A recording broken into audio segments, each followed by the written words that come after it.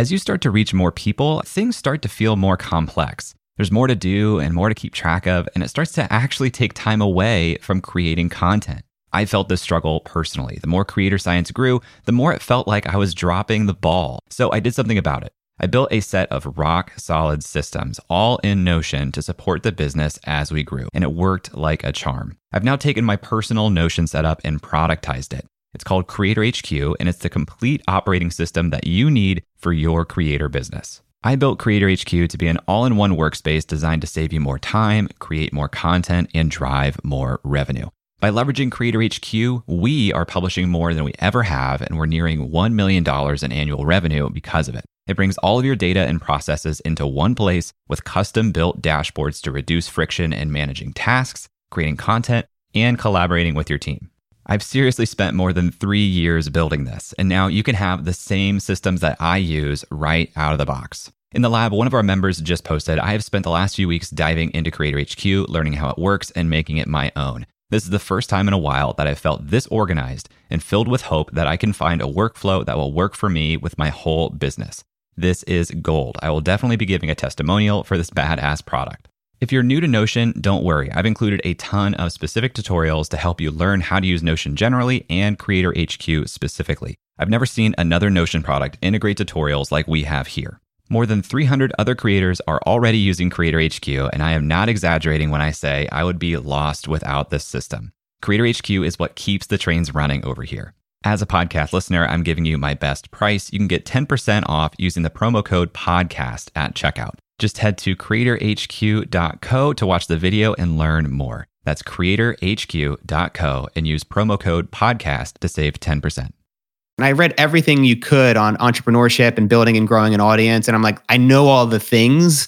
I need to actually put it into action now and just give myself 2 to 3 years and say, okay, I'm just going to dedicate myself for this period of time, no matter what. Welcome to Creative Elements, a show where we talk to your favorite creators and learn what it takes to make a living from your art and creativity. I'm your host, Jay Klaus. Let's start the show.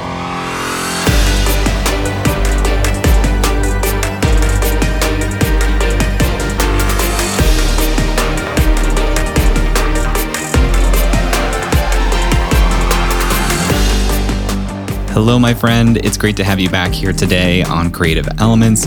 This is a fantastic episode and an incredible guest that I cannot wait to share with you. But first, I have to tell you a story. Last summer, the summer of 2019, I produced a full-length documentary.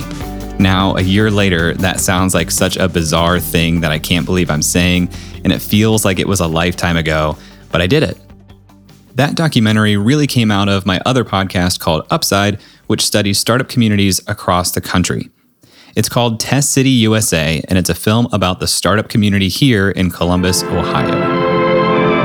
Columbus, Ohio, Test City USA. For the past 2 decades, American business has tested more of its products in Columbus than in any other major American community. For through the years, industry has discovered that what happens in Columbus today will be happening all over America tomorrow. Through a bunch of lucky breaks, we were able to work with an Ohio State University student athlete over the summer named Kyle Skinner, who wanted to be a filmmaker. So we put him to work directing a film for us over the summer. And long story short, we filmed, edited, and even aired this documentary in September 2019 at a film festival here in Columbus, Ohio. It's 94 minutes long, it won an award, and it was one of the most difficult, fun, and fulfilling creative projects I've ever made. And that's after more than a year of podcasting and several years of writing. Now, you may be thinking, all right, Jay, what's the point of all of this? Well, today I'm talking with Matt D'Avella. Matt directed, filmed, and edited a full-length documentary once himself. And if you haven't seen it, I'll bet you've heard of it. I teamed up with a couple bloggers that I had met named Josh and Ryan, who ran a website called The Minimalists. And we decided to just hit the road and just get started, interview as many people as we could that were experiencing the benefits of this thing called minimalism. And so that was really, when I think back to it, the first original piece of content that I created. Not bad for the first original piece of content that he created. That film was called Minimalism, a documentary about the important things, and it was acquired by Netflix in 2016. And I'll be honest, it was a lot more successful than Test City USA was. It went trending on Netflix, #1 on iTunes. Obviously Netflix doesn't give the numbers away, but apparently it looked like millions of people were watching this film, and we just heard from people all over the world. It blew all of our expectations away. That's to put it lightly, because it was a one-person crew. It was largely myself shooting and editing. I would say 99% of this thing. I got some friends to help, and I was lucky to have some really great friend color grade it and do the sound mix on it. But other than that, it was my responsibility to bring this thing to life. And so, I think a lot of people have this expectation when they see something maybe that looks polished and that looks like that reaches a platform like Netflix, like, oh, there was 300 people working on this thing and it was this whole elaborate production. And no, it was just me in my bedroom, clacking away at my keys and putting in 12 hours a day, eating nothing but peanut butter sandwiches and drinking coffee every day. That documentary helped to put both the minimalists, Joshua Fields Milburn and Ryan Nicodemus, on the map, and it kicked off Matt's career as an independent creator as well. Matt D'Avella has a minimalist website and a minimalist personal bio on that website. He calls himself a filmmaker, YouTuber, and podcaster that explores what it means to live a good life. He started making videos for YouTube after completing the documentary, and his YouTube channel now has nearly 3 million subscribers with videos that have been viewed more than 175 million times. You may remember an audio clip from one of his videos in episode 9 with Jason Zook. In this episode, we talk about his experience creating the minimalism documentary, managing his creative energy, crafting a good story, and how experimentation has helped him find success on YouTube. I'd love to hear your thoughts on this episode as you listen. You can put them in our Creative Elements listeners group on Facebook, where I'll also be sharing some of my favorite videos from Matt's channel throughout the week. And of course, you can find me on Twitter or Instagram @jklaus. I'd love to hear from you. But now, let's hear from Matt.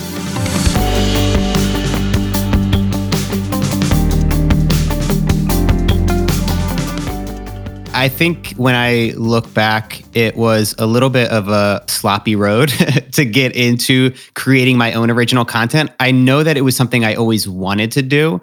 I was always the person trying to start the blog and then wouldn't make a post for 3 months and then come back and say, oh my God, I'm so sorry that I haven't posted in a while, even though my mom was the only one that actually read my blogs at the time. I was always a fan. I always enjoyed reading blogs. I wasn't as much into YouTube videos, but just the original content creation game, I was just always a fan of it ever since 2010, even a little bit earlier. But to really make a living, to pay off $100,000 in student loan debt, I really poured myself into my freelance filmmaking career. And that's really where I invested all my time, energy, and resources in the beginning. It's kind of hard not to when you have to make ends meet. I think I was also lucky in the fact that I really love filmmaking. I love the craft of it. I love freelancing. And so I worked on some really not so glamorous jobs and projects like every freelancer has to. So the weddings, bar mitzvahs, local television commercials. And that's where I got my chops and I got a lot better.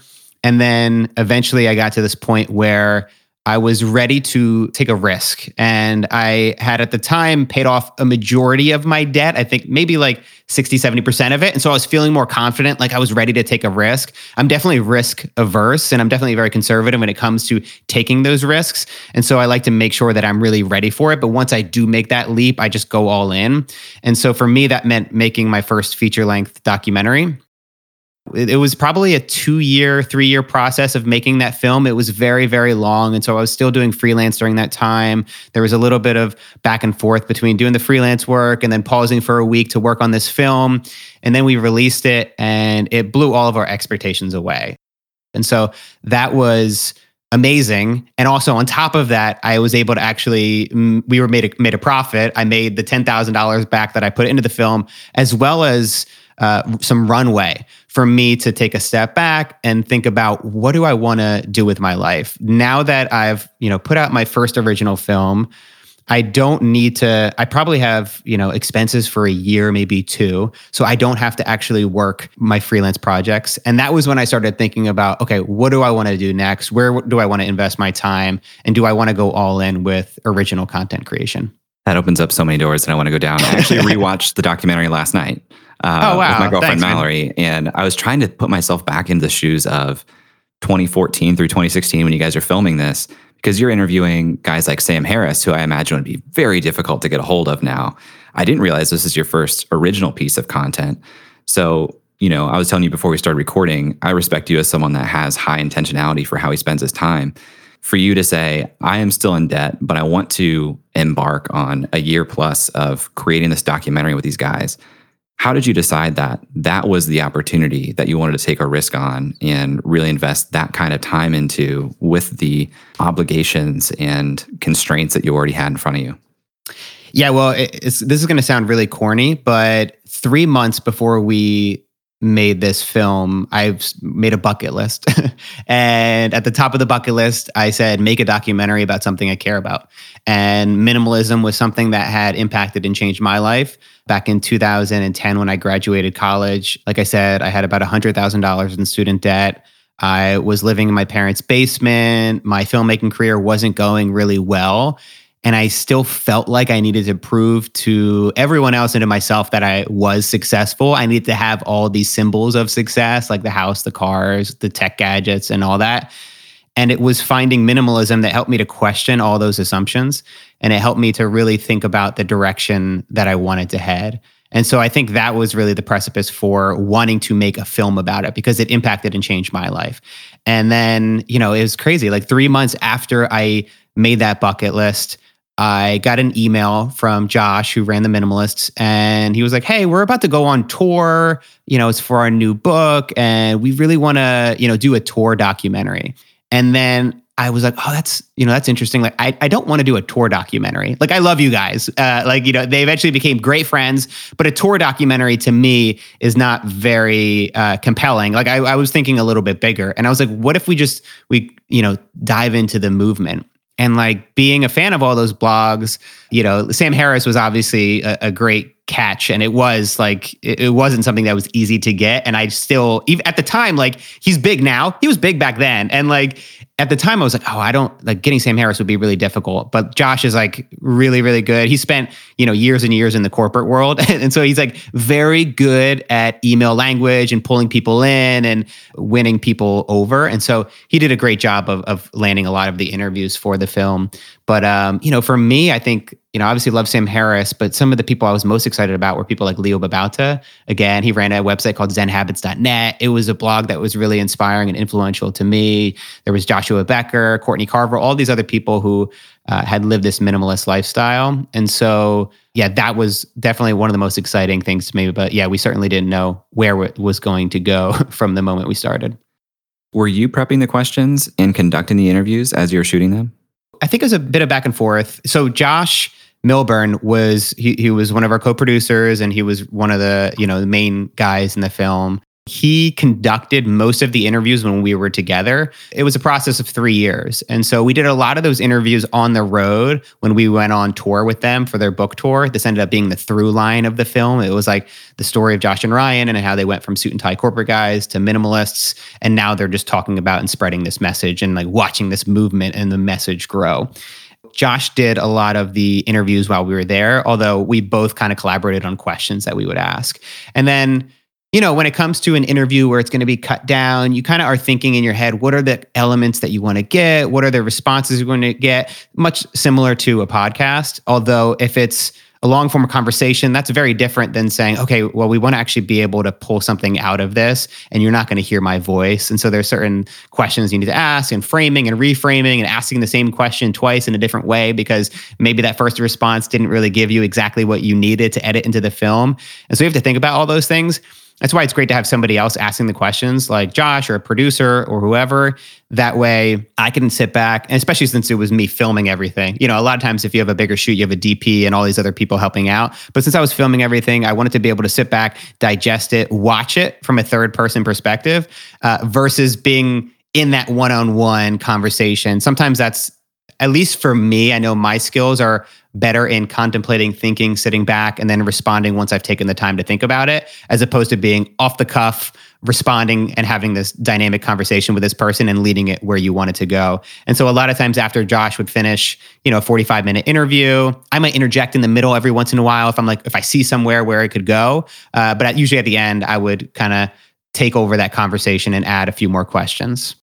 So after this reached the success that it did, and you're credited with being the director, you're on the first, page of Netflix when you look at the documentary, and you have this runway you're talking about, and you're saying, what do I want to do next? How did you think through that and not just go down the line of another documentary or another feature film? What was that process like? That's a great question. I understood then what it meant to have self-reliance today, like in the digital age. And I knew that a large part of the success of the film, obviously amazing filmmaking, right? But then on top of that it was the fact that Josh and Ryan had this audience. And you couldn't look past the fact that they had an audience that were excited and willing to pay to view their content. And I knew that there were other films I wanted to make outside of minimalism. And I didn't want to be reliant on anybody else's audience to be able to make a living and to tell the stories that I wanted to tell. And so that's where I started to think, okay, I know that I need to build an audience. It seemed like the most impossible thing to do in the world. Like truly, I was like, it just seems so unrealistic.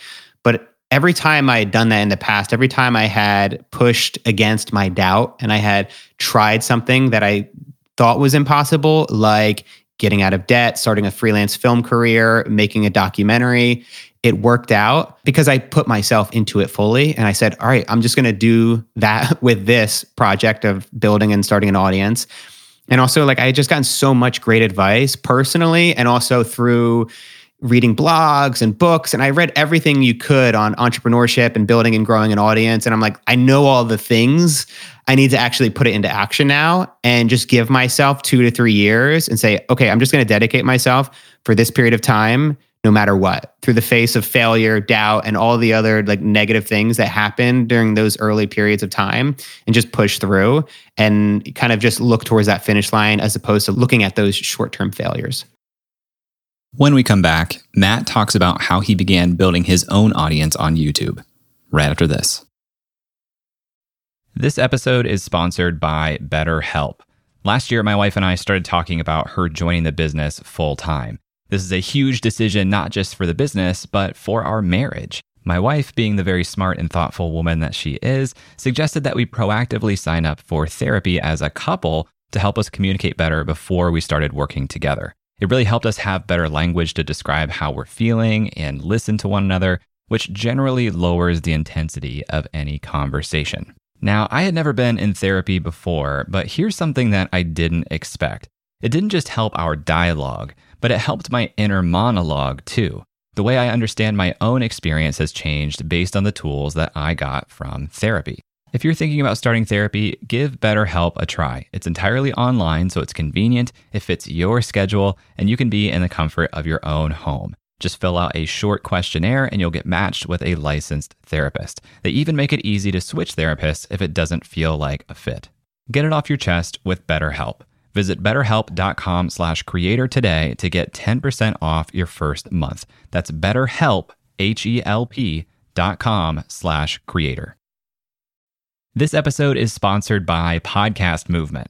For the past decade, Podcast Movement has organized the world's largest gathering of podcasters, featuring thousands of attendees, hundreds of breakout sessions, panels, and workshops, plus the largest trade show in podcasting. Podcast Movement helps podcasters of all experience levels create, grow, and profit from their show. It's suitable for beginners, but you'll also have the opportunity to meet some of the biggest names in the industry. I've been to several Podcast Movement events, and not only is the programming incredible, but the culture and vibe are incredible too. It attracts thoughtful, empathetic, and collaborative people, which makes sense when you think about the medium of podcasting. Podcast Movement hosts 2 events per year. The first just wrapped up, but their flagship conference is happening August 19th through the 22nd in Washington, D.C. Attendees have the freedom to choose their own adventure across several different stages throughout the 4-day event, not to mention dozens of amazing networking events, parties, and the expo hall floor. Tracks include podcast creation, video and live streaming, industry professional, plus several stages of curated programming from some of the top companies in podcasting. It's truly a unique event, and if you are a podcaster, I cannot recommend it enough. Right now, tickets are available at super duper early bird pricing. And as a Creator Science listener, you can save $50 on top of that by visiting podcastmovement.com/science. That's podcastmovement.com/science. Welcome back to my conversation with Matt D'Avella. After the massive success of minimalism, Matt took the opportunity to step back and think about what he wanted to do next. And in looking at the success of the film, he realized that a lot of credit went to the fact that the minimalists had already been building their own audience. So Matt decided that he was going to start building his own audience, and he started by putting his filmmaking skills to use on YouTube. There was certainly a lot of experimentation in the beginning, and I tried vlog format, just simple talking head. I tried riffing to the camera, which turned out wasn't the best approach for me. I definitely found that I was much better when I planned and scripted and wrote out my videos and really thought about the story I wanted to tell, the humor that I wanted to add into it. I definitely think that there's two style of creators today. There's the freestylers and those that write, kind of like hip hop, where somebody can freestyle something amazing off the top of their head. That's not me. If I got up on stage, I piss my pants. So I'm the guy that's like reading from a poem on stage. And so you kind of like have this ego, I think, in the beginning too, that like you watch a Gary Vee video and you're like, oh, I can do that. And then you just try to you turn on the camera, start riffing, and you're like, I'm an idiot. And so that was, I learned through that experience and I adapted my approach. And I think after maybe 10 videos or so messing around on YouTube, obviously not seeing any kind of results, I kind of leaned into podcasting. That's when I started the Ground Up show. Again, it was like telling stories in the beginning, realizing that wasn't working, then going into the interview format and starting by chatting with friends. And I had a plan of growing the YouTube channel, of being like, okay, obviously the way to grow this thing is to get big guests on the show, so then they share it with their audience. I knew leaning into high quality video, which at the time really wasn't done that much. I mean, at the time, people that were doing video podcasts, it was Joe Rogan, and his video was just awful. And, obviously amazing podcast, but like the production quality of the video just wasn't good. And I think Lewis Howes was doing it, but he had like those headsets and it was like, it just seemed like distracting. I'm like, why are you doing that? It's so interesting how when people started doing video podcasts, they regressed on what they thought good video was. They're like, well, because it's a podcast, we need to make it clear visually that it's a podcast. Exactly. It's such a strange thing. And like, I think when you're doing a podcast and it's in that format, you have some creative liberties. Like obviously you can put a microphone like the ones we're using now in front of your face and it looks fine because people are like, oh, it's a podcast and you get it. But still, like, I wouldn't do something that didn't look good. I wouldn't do something that looked like I was, an insurance salesperson. To Lewis Howes' credit, he switched and now he does wireless microphones. But I think at the time, like a lot of people didn't really think about it that way. And so I saw an opportunity. I was like, oh, I can lean into this high quality, lean into the visuals, one that just creates some validation. People see that and this must be high quality. He's invested time and energy into this production. So I'll invest some time and energy into listening to the episode. And then on top of that was, if I created these little excerpts, these takeaways that were cut and carved from that main episode. Like, this is so obvious now and so many people do it, but it's like, it was taking these short videos, 30 seconds, a minute long. And then after I did the episode with somebody who maybe had a much larger following than me, maybe 10,000 followers on Instagram, I could then share like 5 different clips with them, making them look as brilliant as possible. Like never pressuring them, saying, hey, if you want to share this, would absolutely love it. If not, that's totally cool. You being on the show was good enough, was, obviously worth the time. And I obviously appreciate you doing that. And so that was like my growth strategy. And it was like, interview friends to begin with, create a teaser for this thing so then I can sell it to other experts and people who have a bigger following than me. And then hopefully eventually a few of those people will share it and then I'll be able to grow. And that's exactly what happened. I mean, Rich Roll, ultra endurance athlete, podcaster. He has a, huge following, and he was just, gracious enough to come on my podcast at, I think, around 30 episodes in. And he, I think in part, and this is the same thing when I do whenever I, come on a podcast like this or anybody else's podcast, it's not about the audience size as much as it is about respecting the person and the platform and what they've created. And like you obviously put a ton of time into building a beautiful website and setting this whole thing up. And so I think that's really what I look at is like, has the time been invested? And I think that's what Rich Roll saw. So I, shared some clips with him. He shared it on his Instagram. That was the biggest spike. I went from like 1,000 downloads a month to 8,000 downloads a month. And that's that snowball, that momentum that can start building. And I did see it from the beginning, but it certainly took a lot of experimentation and playing around to find my place. As Matt was experimenting with the video podcast format on YouTube, he was managing a lot of creative output. For any given video, there's the scripting, the shooting, the editing, creating a title, making a thumbnail, not to mention putting the podcast up on audio players, writing a newsletter, running his own social media channels. It's just a lot. So I asked Matt how he was able to manage his time and creative energy while maintaining such a high level of creative output. I'm very good at batching. And so, it took a little while to learn this lesson, but I think when I hit my rhythm, it was kind of paying attention to where my energy goes and where my energy gets drained the most. And conducting interviews certainly drains my energy like nothing else, because you have to plan this interview and then there's pressure and stress on you to get the interview right. You know this. Like, dude, it's like, I don't think a lot of people realize what actually goes into it, but like, especially when you care about something, there's obviously people who don't care about the work and then they're just like, it's a conversation, whatever.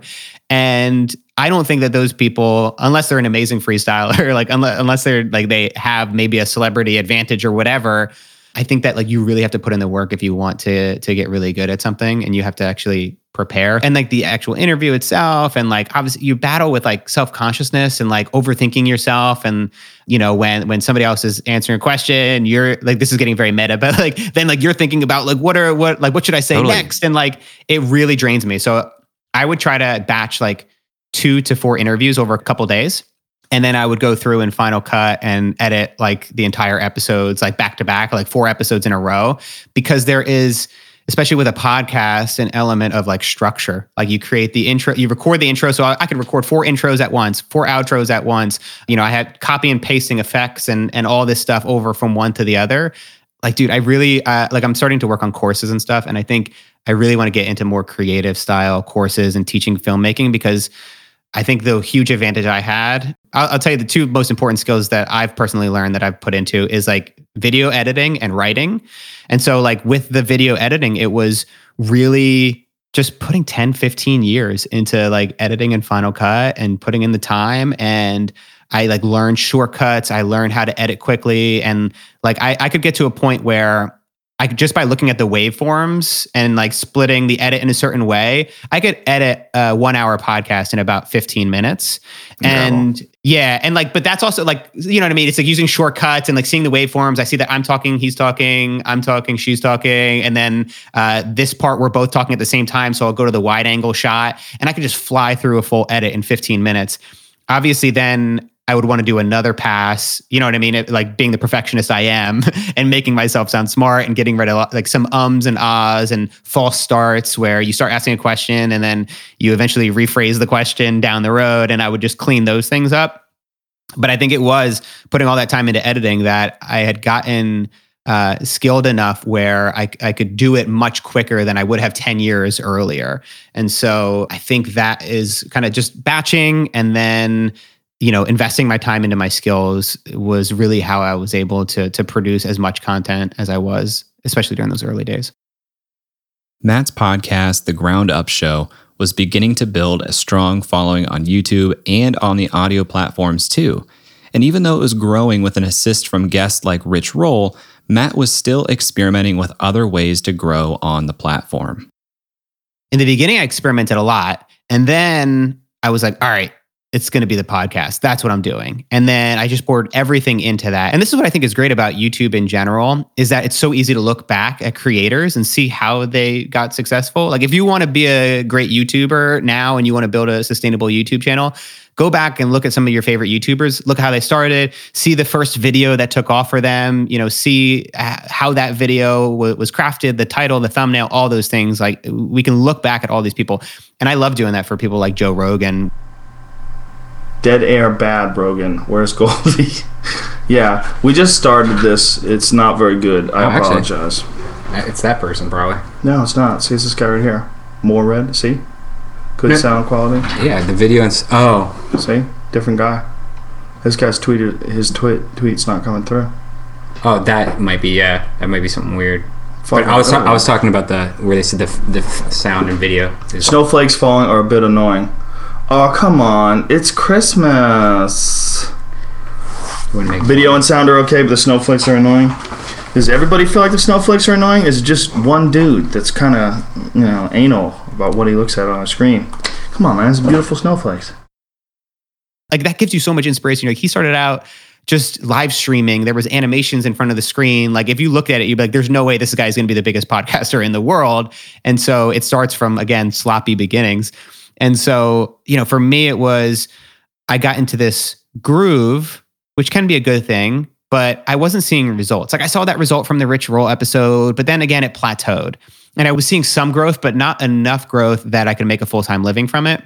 And so it took me about another year to really start to experiment more and really step outside the box of the podcast. And it was about a year to a year and a half after I initially started this whole thing. It was March 2018. I, saw people making videos about minimalist apartments. And I was like, on YouTube, and they had a lot of views. And I was like, put two and two together. I'm like, I could do that. Yeah, I could do that. Like, I'm a minimalist. I have an apartment and I'm a filmmaker. What I was so hesitant to do originally was to invest my time and energy because a video like that, when I'm really, really trying hard, will take about a week. That's a lot of time when I'm writing the video and then I'm planning out the shots and then I'm shooting the video and then I'm editing it. Even if it's a 3-minute video, it just takes a lot of time. And when you don't have an audience, you're kind of hesitant to want to put in that time because it's a big investment. Yeah, it's a huge investment. You put it up there and then the most likely scenario is that nobody watches it. And so obviously that could be crushing if you really invest the time and energy into it. But it was a lesson once, I got through that like, that's actually what you have to do. You have to put in that kind of hard work. And it's what I did with the podcast. I just didn't really think about it from the perspective of the YouTube channel. So I made a video called My Minimalist Apartment. And it was really cinematic. It was color graded nicely. I added some humor and personality into it. I really tried to finesse the editing the best I could. And then I uploaded it. And I think within a couple, like maybe a week, it got like 20,000 views, which was like more than any video I'd ever uploaded. And then it just kept going and going and going. And I remember like our mutual friend, Jason Zook, he was like messaging me, be like, dude, I've never seen anything like this. Like, what the heck's going on? Like, oh, huge wake up call. I should edit like short, well thought out YouTube videos and like about minimalism. And then maybe later on about self-development and about the things that I've learned. And that was really what shifted. It was that response that made me realize, oh, okay, this is where I need to focus my time and energy on and not so much on the podcast. The experimentation you're talking about here is like structural in the format of the show itself. And experimentation, I'm sure, has taken a ton of different forms for you, even down to like the headlines and the style of the thumbnail. So if I'm pretty early on creating content, how should I think about experimentation and how to approach that in a way that I can get real, useful insights versus endlessly chasing the next shiny object? I think it comes with self-awareness and it comes with being able to objectively look at your work and understanding like what's the best direction to head. And like, you have to look at feedback. I think a lot of people are really resistant to look at feedback. They think that every comment is a troll, and every negative piece of feedback is a troll, and it's not actual legitimate criticism. It's not easy, and like I know firsthand that you could look at 100 good comments, positive comments, and then one negative comment, and that one negative one just sticks with you for like a week. It's just that deep sinking pain in your stomach. being open-minded, being thoughtful about how you take in that feedback and understanding that not all of it is on a level playing field. Like what my mom thinks of my videos, like it's amazing that she loves my videos, but it might not change my perspective in terms of what I'm going to do. But if I see an overwhelming amount of people say like, oh man, like in Matt's podcast, like he really talks a lot in his videos. Like he just needs to let his guests speak. Then I'll be like, okay, let me think about that. Is that true? Am I speaking too much? Am I talking about myself? Why am I talking about myself? And like in those instances, I'm like, well, like a lot of times I'm trying to make this feel as conversational as possible. And by me opening up, they open up.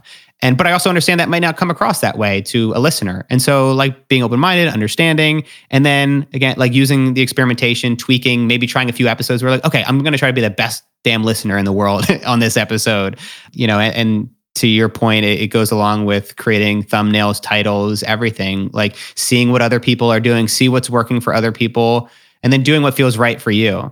Because I think a lot of times it's not just about maximizing your reach. And, when I think about YouTube videos, there's so much that you could do to maximize your reach on a YouTube video in terms of creating it more sensational, more edgy, more viral. Like you could definitely tweak these things, but then you start to lose trust in your audience. And even if you do get more views in that video, I don't think it's worth it. And so there have been like instances where I've harped over a single word in a title for like days where I'm like, should I do that one? Should I do this one? And you kind of always do, at least on YouTube, you often come to this line where you're like, is this clickbait or not? I've had a couple videos that were, I wouldn't say, well, okay, questionable, because I certainly questioned them when I was making them, you know what I mean? But then I realized, I was like, okay, I think it's actually clever. Like one is like, this productivity system will save your life, was the name of the video. It sounds crazy sensational, but the video was about checklists and how airline pilots and doctors use them to save lives. And so again, at first glance, it looks sensational. And certainly a lot of people think that it is, but I think that it actually returns on the message. It returns on the promise that I made in the title. And I think as long as you're fulfilling that promise, you can kind of play with the lines. But again, you have to live with it. You have to feel good about yourself. And if you keep doing it and you keep pushing that line too far, you may not feel good about yourself and your audience may start to lose trust in you. After the break, Matt dives deeper into his video making process today, what he's learned about crafting a good story, and how he protects himself from burnout. So stick around because we'll be right back. Welcome back to Creative Elements.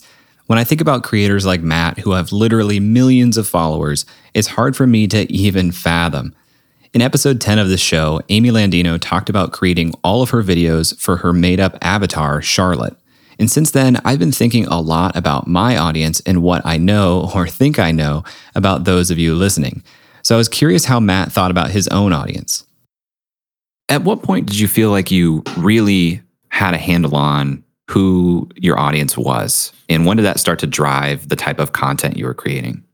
I don't think I do have a clear. Now I have a pretty valid. I didn't know. Yeah. No, I mean, honestly, like I think that's like certainly a big takeaway is that like I still have tons and tons of doubt, and I don't. I've talked about this with Jason Zook a lot, where it's like there's, to me, at least in my own experience, there has been no feeling change from 15,000 subscribers, the number that I thought was going to be like the end all be all, to 300,000 to 3 million. Like it really, like inside, I don't feel like a different person at all. I, still put the same amount of energy and effort into my videos. I think I just focus on making the best videos I possibly can. I kind of internalize the feedback, the response, and I have to take that in like everything else. Like my wife is super supportive and she watches so many of my videos, and I'm often like asking her for advice, what she thinks. Did I go too far with this? Is this joke appropriate or not? Am I going to get in trouble for saying this? And then she'll give me her opinion, and then I take that in. And I'm like, okay, should I do that? Or should I actually, push it on this one? Or should I scale this back? And so I think like my understanding of my audience continues to evolve and change. But at the end of the day, it's like I have to continue to make the best videos that I can, trying to add the most value as possible.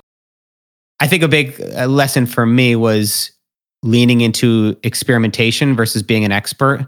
And that was tough for me in the beginning, because I think the misconception is that if you're talking about something on YouTube, you need to be an expert.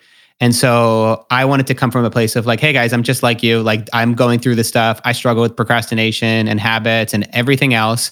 And this is what I'm working on. This is what I'm learning about, or this is what I've learned in the past about this. And I think that perspective, one, it opened me up to a whole bunch of other content.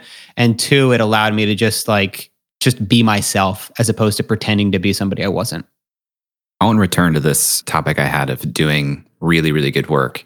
You've mentioned a couple times just the amount of time that goes into even writing for some of these videos. I think a lot of people will look at mediums that aren't explicitly written mediums and think that there's not a ton of writing involved. So I'd love to hear a little bit more about when you decide you have enough reason to do a certain video versus not, because I'm sure you have some multiple of ideas versus how many things you actually end up making a video about. So how do you know that there's enough thought and intention behind an idea before making an actual video about it? Yeah, that's a great question. I think first, is the idea something that interests me? Is it something that I could sit down and write about for a couple hours and I would have plenty to say about it? And I think that's like the first thing. Does it interest me? I don't know if I would say that I'm deeply, deeply passionate about procrastination or habits. I am deeply passionate about filmmaking and storytelling and, telling those stories. And so I think like it's combining my passion with my interests. And so finding things that I would be interested in talking about and exploring and learning more about. And I think that is like the very baseline. I used to think that it was bad to think about the title before you made the video. I don't know why. I just think like maybe like it was an integrity thing. It's like, well, I'm not gonna. Something isn't pure. Yeah, exactly. Like not pure art. But then, especially as my audience started to grow, I was like, if I can't think of at least a somewhat compelling title, almost like an elevator pitch, like how could I tell this idea in one sentence in, I forget how many characters, like it's like 45 characters or whatever. There's a 100-character limit before it starts to get cut off on YouTube. I like to keep most of my videos within about 45 characters in terms of the title. And so that just kind of like keeps it on 2 lines. It's like, what is the substance? What's the message that you're trying to get across? Why would somebody click on this video? And so I think that becomes important when you're trying to serve an audience and when also you're trying to create a sustainable, thriving community. If you didn't do a good job of that, then less and less people would show up to your videos. You'd be able to help less and less people. And so I do think about, does a topic interest me? Then is there a compelling title there that I can work together? And I try to just find one to start, and that's enough. And I'm like, okay, great. Like if all else fails, I go with that one. But then usually as the process of writing goes along, I might come up with new ideas for that title. Or what often happens is at the end, once I'm finished writing the video, I will workshop 10, 20 different titles. I will just, on that same document where I'm writing out my video, I will try every single title and variation. Even if I know it sounds like shit, I'm like, okay, what if I word it like that? What if I word it like that? What if I swap this word out? And just getting a vibe for what feels right. There's actually a great website called thumbsup.tv. Thumbsup.tv, you can just go there and it allows you to drag and drop your thumbnail and put your title in, and it shows you how it will show up on every YouTube UI. So from Apple TV to your desktop to the sidebar or the homepage on YouTube. And I found that to be pretty helpful when I'm stuck and when I'm like, I just want to see what this would look like on YouTube's platform. Because again, this is like the marketing side of things. I think there's the content and then there's the marketing. And I think you should put 80 to 90% of your time working on the content and making the best film you possibly can on YouTube specifically. And then 20% of your time working on the title, thumbnail, and all that stuff. And that's really how you're going to improve your reach. What's the lead time on a video for you? You're talking about all these different steps. Are you working on this week's video, right now? Or right now you're working on a video that's going to release 4 weeks from now? So that's changed over the years. Like, I mean, I've been in a spot before where I have 5 videos done. And that is a glorious feeling. Like, honestly, that's where I want to be right now in my life. Because it's just like the stress and the anxiety start to like decrease, and I see, like, just like you want a financial runway when you're starting anything creative, having the next 4 videos or 4 episodes done in the can helps to like create without fear, because there's always that fear that you're going to run out of an idea, or the next video you make out is going to be terrible and people are going to stop watching it. Or you burn yourself out doing 4 videos in a row and then just take 4 weeks off and you're right back in the same spot. Yeah. Oh my God. I've totally done that, where that happened last year, where my wife and I took a long trip. We were going to a wedding and then spending time in Italy, and RIP travel. And there was like 4 weeks, I think, that we took off. And so I had videos planned for all those 4 weeks. And then I got back, and then I didn't have any video planned for when I got back. And then it's like all that break and the relief of being on break, it was kind of a little bit corrupted by the fact that I was anxious, knowing when I got back, I would be like back in the same boat and starting over from scratch. I think this is like one of the endless battles of a creative, and knowing when to just like allow yourself a break and to not put out a video this week, and take a couple weeks off to get back on your feet. So yeah, ideal world, I would have a few weeks out, 2 to 4 weeks. I think in these times with the pandemic and everything going on, I realized that I actually wanted to create week to week. I actually pushed a couple videos I was going to upload a little bit later because it didn't feel like the right time. And I was like, I actually need to respond to the moment of what's happening right now. And so creating week to week was actually helpful. In most cases, I think it's great to have some runway there. I think from right now where I'm at is it's Wednesday, and my video for next week, I have it written, but I haven't filmed it or edited it yet. So I'll do that by the end of the week, and then I'll have my Tuesday video done. I'm working on a couple other big side projects that including a feature film. So, it's tough to juggle all these things. And so letting the runway go is one of the things that I had to do. With such a large channel, there's super wide variance video to video of how one performs. So how do you look at the performance of your channel over a period of time to know how would you know if your quality was starting to slip, or you were just starting to not hit the message that your audience has come to expect? I think that question hits on a fear that almost every YouTuber has. And it's something I've talked with many, many other YouTubers who have just as large or larger audiences. I don't think that fear goes away completely. You always have this kind of like in the back of your head being like, this could be it. We talk about it all the time. Like, this video could be the one where everything starts going downhill and then all my audience abandons me and leaves me. And that might be true. Like, that might happen. And I think preparing for worst case scenario isn't such a bad thing. I think that at the end of the day, like, you'd have to do something really dumb to really lose your entire audience. And for me, it was, again, going back to that 15,000 number, it was about being happy with what you already have and knowing that, obviously for me, 3 million, I don't need a fraction of that to actually do what I love to do, which is make films every day. And I always think about worst case scenario. I'm like, all right, you know what? If YouTube exploded tomorrow and I lost everything, I would just start making videos for freelance again, because I love making films, and I'm sure maybe there's another influencer, somebody else that I can partner up with to make a film. And so that gives me comfort and lets me to relax when the numbers aren't consistent and when there's highs and lows, when you put out one video that has like half as many views as what you're used to seeing, and then one video goes viral, and it's like being able to deal with those swings, I think, is really important. And then just being able to also understand that, nothing lasts forever. And am I going to be 60 years old making YouTube videos about procrastination? I don't know, maybe, but I imagine there's going to be many iterations, and I'm going to continue to evolve and make new things and pursue new projects. And so just kind of having that self-awareness and understanding about what the future might bring certainly helps with the ups and downs. Between directing minimalism, more than 100 episodes of his podcast, The Ground Up Show, and the highly produced videos on his YouTube channel, I knew Matt has learned a thing or two about good storytelling. So I asked him what lessons he's learned for crafting a good story.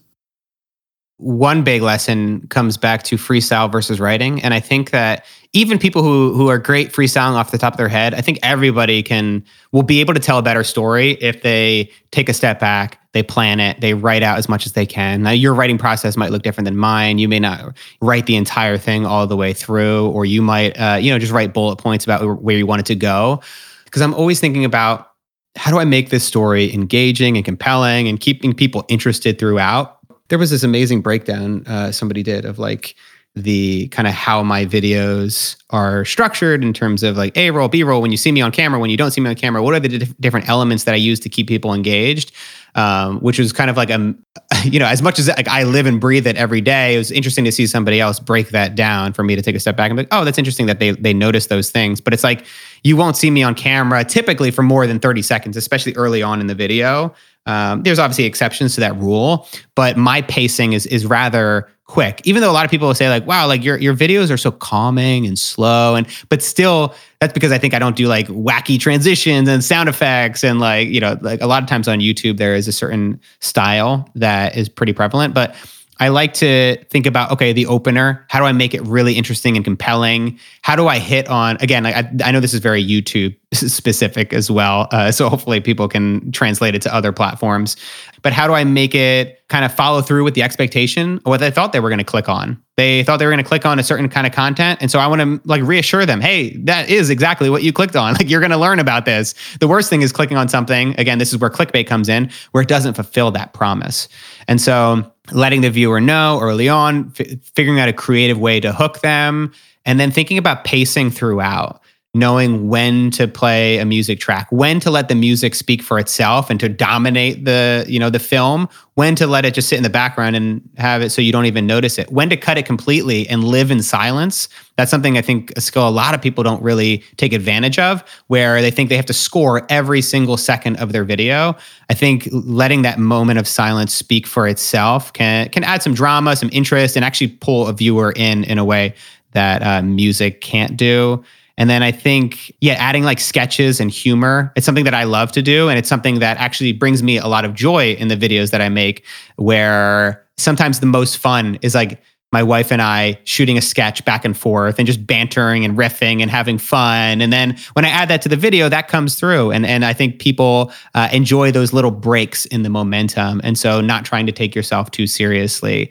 I think that it takes a lot of time and energy and like years and years to really develop as a storyteller, but you find it oftentimes in the edit.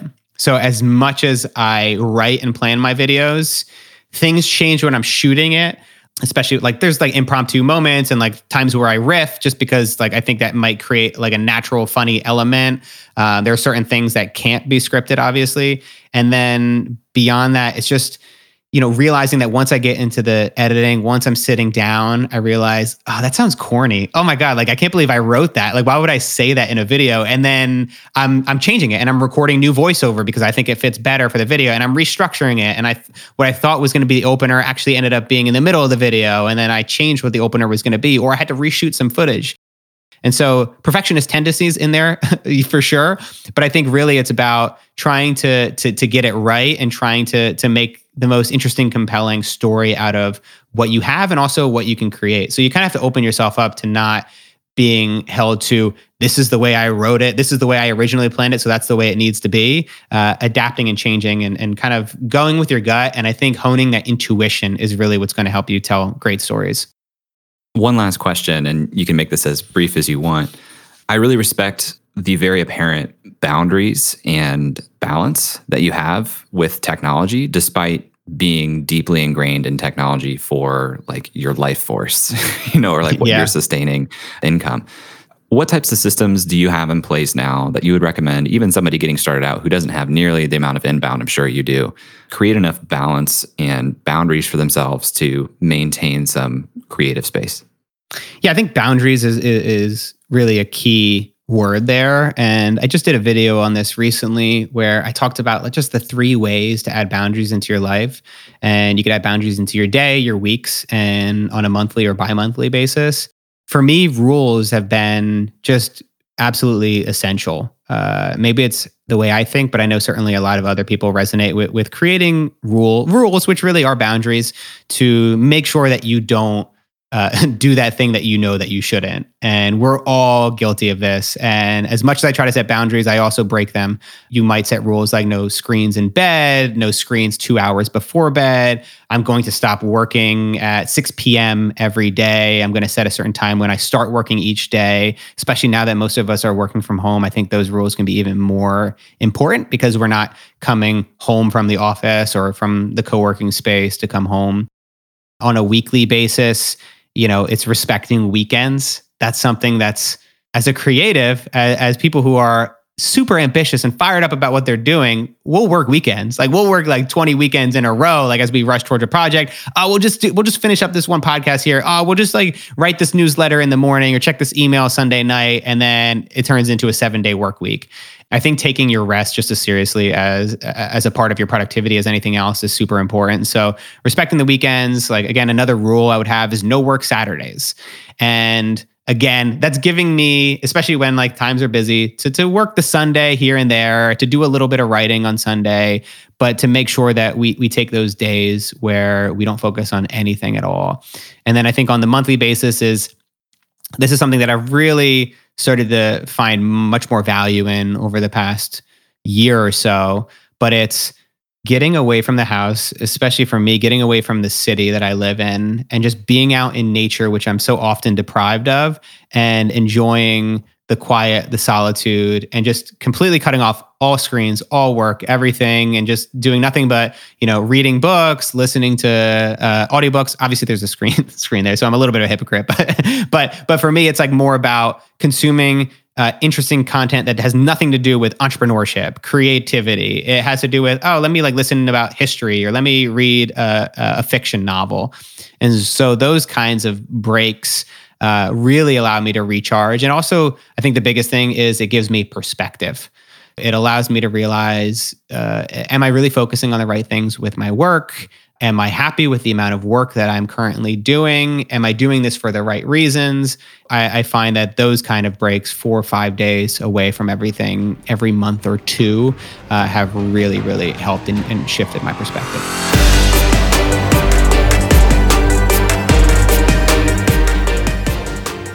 This was such a fun episode to record and edit. Matt's work is such an inspiration to me, and it's easily some of the most well-produced video content on all of YouTube. I really love Matt's perspective that we heard at the very top of this episode. He knew that he had read and learned enough about how to start building his audience. It was just time for him to start putting it into practice. Too often we tell ourselves that we need to learn more or that we aren't ready. But in reality, it's through trial and error, through experimentation, that we truly learn the most. Matt's focus on experimentation continues to this day. A quick look at his most popular videos will turn up titles like, I quit caffeine for 30 days, I counted every calorie for 30 days, I meditated 1 hour every day for 30 days, and I took cold showers for 30 days. I've learned a lot from Matt in this episode, and I really hope that you did too. You can follow Matt on YouTube at youtube.com/MattDiavella or on Instagram @MattDiavella. Links to that will, of course, be in the show notes. Thanks to Matt for being on the show. Thank you to Emily Klaus for making the artwork for this episode. Thanks to Brian Skeel for mixing this show and also creating our music. If you like this episode, jump into our Facebook group by searching Creative Elements Listeners on Facebook. Let me know what you thought, or you can tweet at me @jklaus and let me know. And if you really want to say thank you, please leave a review on Apple Podcasts. I'll keep saying it week after week. Thanks for listening, and I'll talk to you next week.